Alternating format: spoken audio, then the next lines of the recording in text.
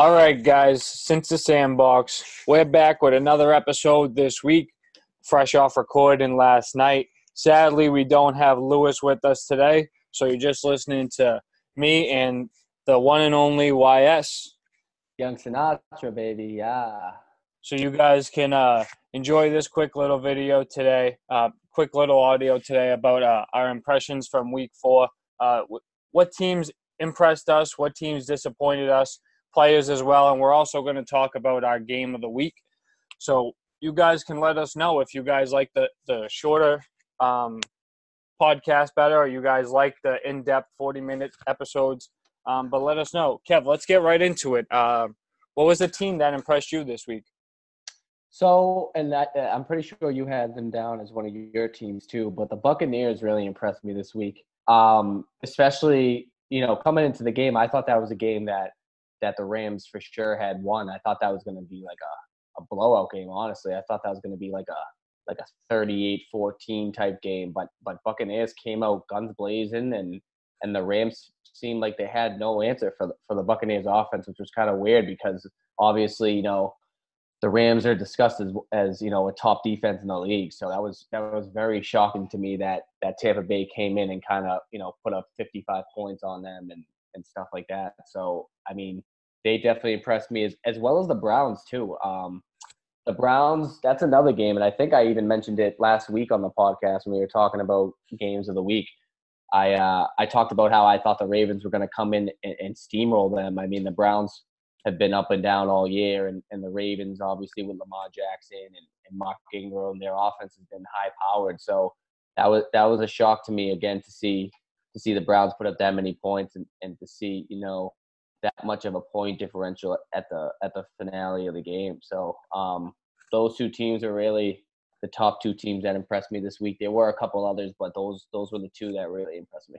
No, I agree with you. Those teams definitely were impressive. I don't think anyone thought that the Bucs were going to go into LA and give the Rams that type of a ball game, and no one believed that the Browns would go into Baltimore and give that team that type of a ball game. So both teams doing that on the road is very impressive. And like you said, I did have the Bucs on here.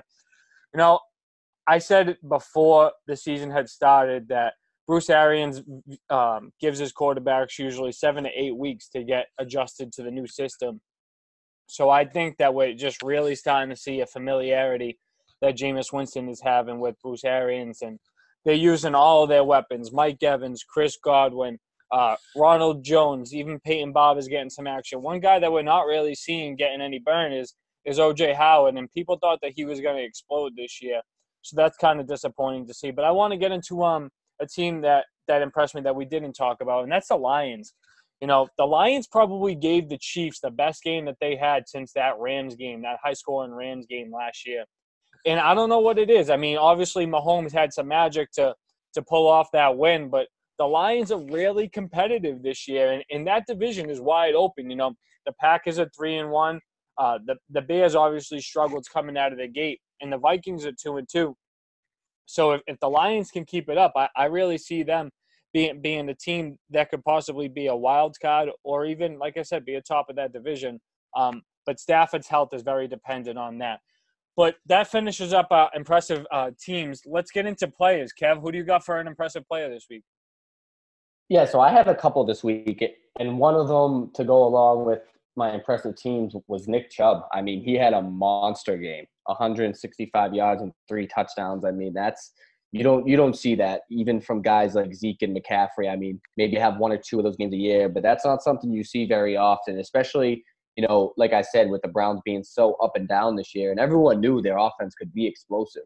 It was just a matter of how consistently explosive they were going to be. But I think Nick Chubb did a job of showing that, there's a new sheriff in town, OBJ's here, Baker Mayfield, they're all over the media, but Nick Chubb did a good job of showing, like, listen, I'm here and I'm ready to prove myself. And that was a division game. So that was a big game for the Browns, and a big loss for the Ravens. And to see Nick Chubb show up like that, and especially when Odell had the game he had, he didn't have a great game. That was a huge uplift in their offense for the game, and was very impressed with him. The other player that impressed me this week, again to go along with impressive team, was Jameis Winston. And I know you just touched upon him a little bit. I'd like to see what you have to say about him when I'm finished. But again, 385 yards and 4 touchdowns against, arguably the best defense in the league, maybe besides like the Pats and the Bears. Really, I mean, that's impressive. I mean, that's for a guy like Winston to come in and do that to the Rams. That's showing how competitive he is and how just his willingness to win can motor him against these type of teams, and that's a good thing to see, for Tampa Bay organization, because they're not a team that typically win games like that comes in and pull out upsets against a top team. So I think that was a very good thing for the Tampa Bay organization, just to see that Jameis Winston didn't shy down from that spotlight against a really good defense, and he really impressed me. No, absolutely. I'm happy that you brought up Jameis, because we talk about the Bucs, and I don't think we give him enough light. Jameis was a number 1 overall pick, and this year he's on his 5th-year option. The team let him play it out, so he's really playing for his next contract. If he keeps his play up like this, we can see him maybe get one of those deals that Kirk Cousins got with the 3 years, $30 million a year, or maybe he'll get franchise tag. Who knows? We'll just have to monitor the Bucs going forward, but it is nice to see new teams be competitive.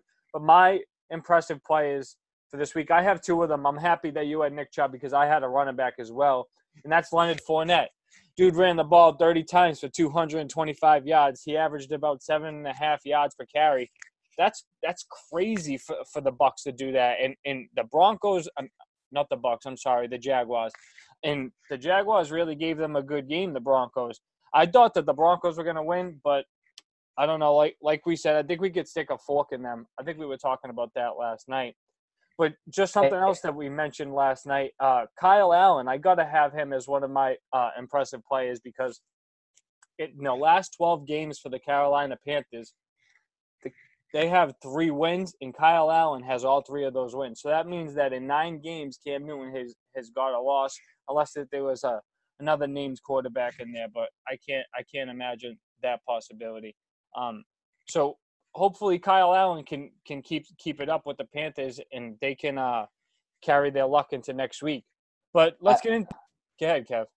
No, I was gonna say, I like that you mentioned Fournette too, just real quick, because I think he's had a solid season so far. In his first couple of seasons, I think he was kind of up and down, and coming into the NFL, there was a lot of high expectations for him. Obviously, he sat some games in LSU so that he would be healthy and good going into the draft. And I think there was a lot of high expectations that he hasn't met.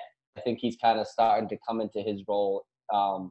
Really as the kind of pioneer as the Jaguars offense, if you think about it. I mean, they don't really have any, superstar names really besides him. And he's doing a good job, I think, of adjusting and realizing, like, listen, our offense is going to go as I go. So that was a big game for him. I'm glad that you brought him up, Steve. No, absolutely. And maybe Fournette, Minshew, and DJ Chalk out there on the outside. Maybe that's really a young core for the Jaguars. And we haven't seen the Jaguars good since MJD and Fred Taylor were on the team. So that'd be something to see. But let's get into some disappointments, Kev. I'm going to go first with this one. And we talked a little bit about Kirk Cousins last night, but I got to have the Vikings as a disappointment. They have to win that game if they expect to compete for the division. And it's so tough to see the Vikings have such a top talent team. They have Dalvin Cook, they have Stephon Diggs, they have Thielen. And like I mentioned before, they have 8 starters on the defense that have played together for the past couple years. I just expect better, and I think that does fall on the shoulders of Kirk Cousins. And another team that just can't play that poorly is the Texans. Both teams are 2-2. We saw the Texans have a shootout with the Saints, and then they play a game like this. Obviously, we mentioned Kyle Allen has been working wonders, but you expect better. I'll get into my disappointment players after, because one of my disappointment players are on those 2 teams. But, Kev, what do you got for a disappointing team? Yeah, so I'm going to start off with the team that you had, and that's the Texans. I agree with you. I think they have to be better, and especially against, I know they only put up 10 points. So, the Panthers only put up 16. But, I mean, against a team like the Panthers with, Cam Newton out and just, the ups and the downs that they've had the last couple of years, the Texans have to come in and be better than that. I mean, to have the Panthers come in and hold you to 10 points when you have, arguably the best wide receiver in the league and a top quarterback in the league is kind of, there's no excuse for it. And DeAndre, that's 2 out of the last 3 weeks that he hasn't had a great game. And I don't know if it's something going on, in the organization or if it's just that, they're just double covered him. I don't know what it is, but I think their offense has to pick it up because, the first couple of weeks we saw them as, a top team and a top offense in the NFL. And the last few weeks they've kind of been slowing down a little bit, and that kind of scares me. But yeah, to only score 10 points. I mean, I know the Panthers have a decent defense, but to only score 10 points at home against a team like that, there's really no excuse for it. So that was definitely a big disappointment. And my second disappointing team was the Ravens. I know they put up 25 points, but in a game and all the hype surrounding the Ravens and Lamar Jackson and the way they're playing, Mark Ingram having a great year, I think with all that hype and the opportunity they have this year, the Ravens, I think to come in and the Browns beat you at home, like I said, in a division game is embarrassing. And it's not like the Browns beat them. I mean, they beat them by 15. That's a 2-score game.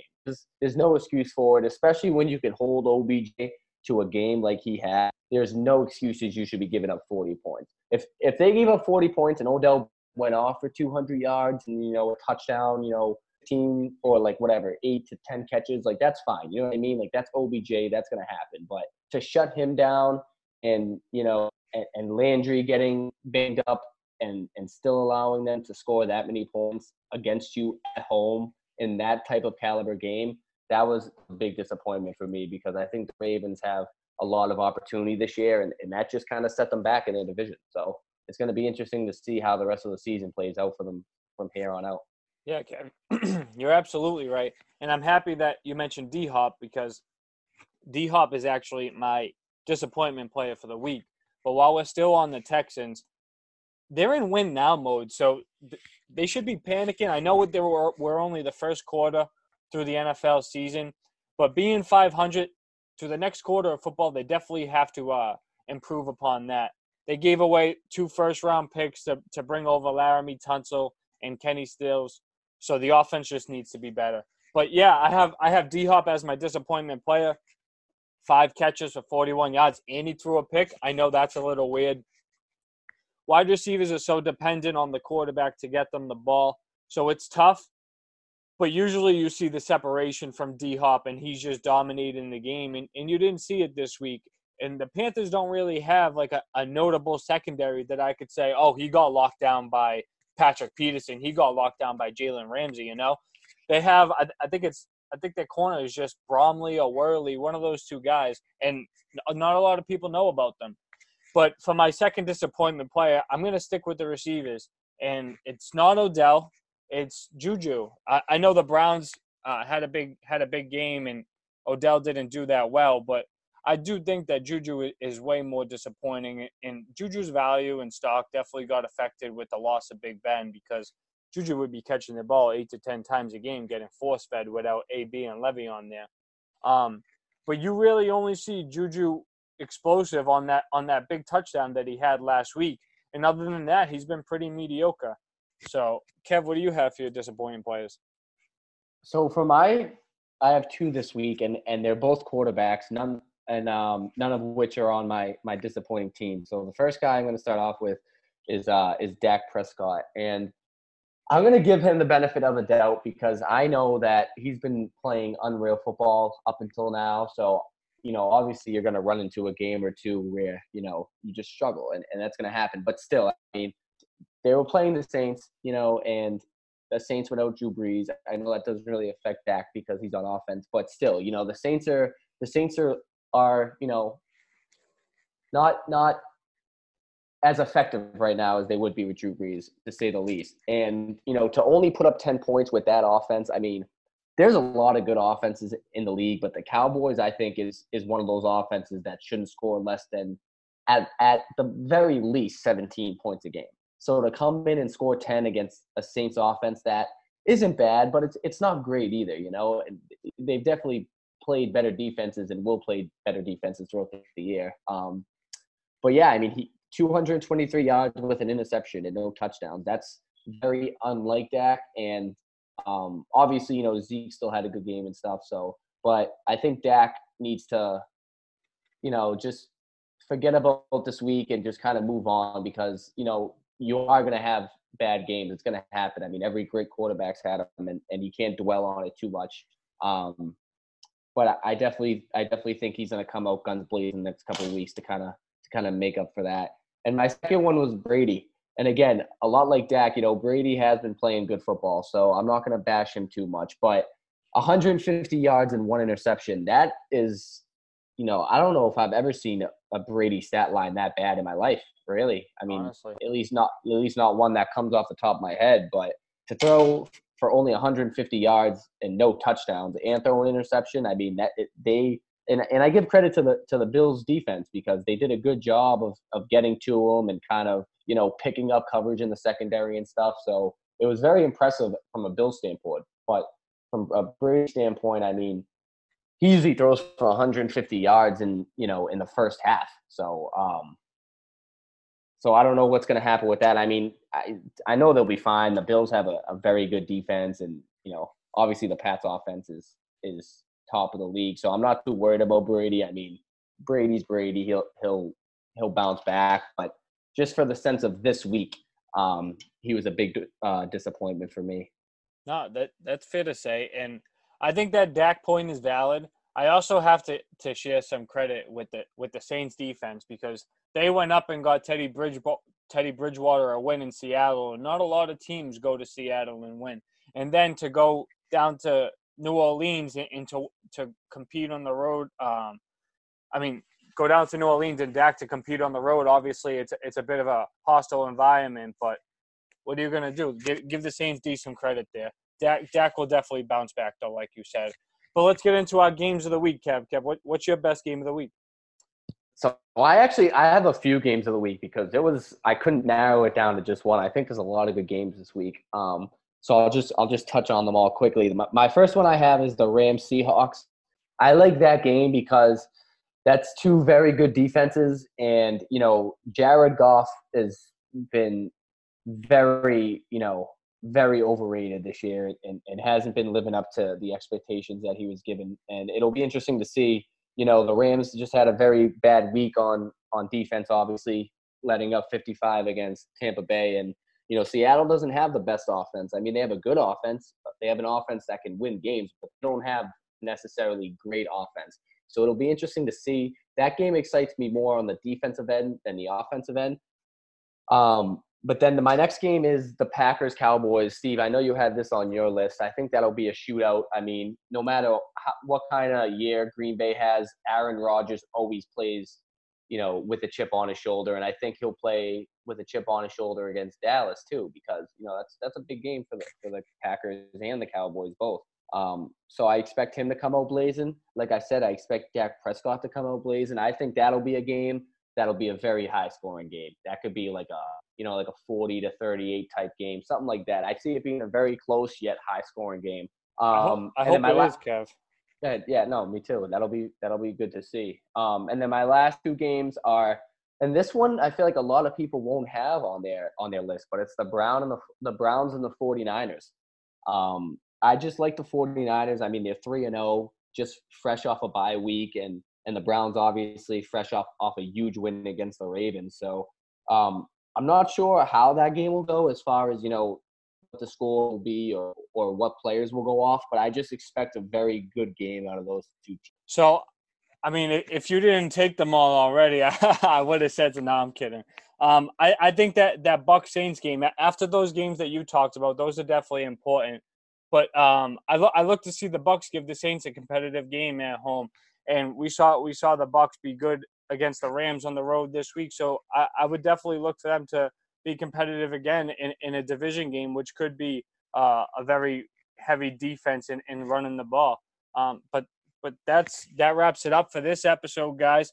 You guys heard our impressive players, our disappointing players, and some games that we think you guys should really look out for this week. Make sure you tune in tomorrow. We have our fantasy football rankings, and we definitely have some basketball and NFL power rankings coming to you guys real soon. Hope you all have been reading up on your NBA because YS is ready to talk. All right, guys, since the sandbox, talk to you guys tomorrow. Peace out. Have a good day, everyone.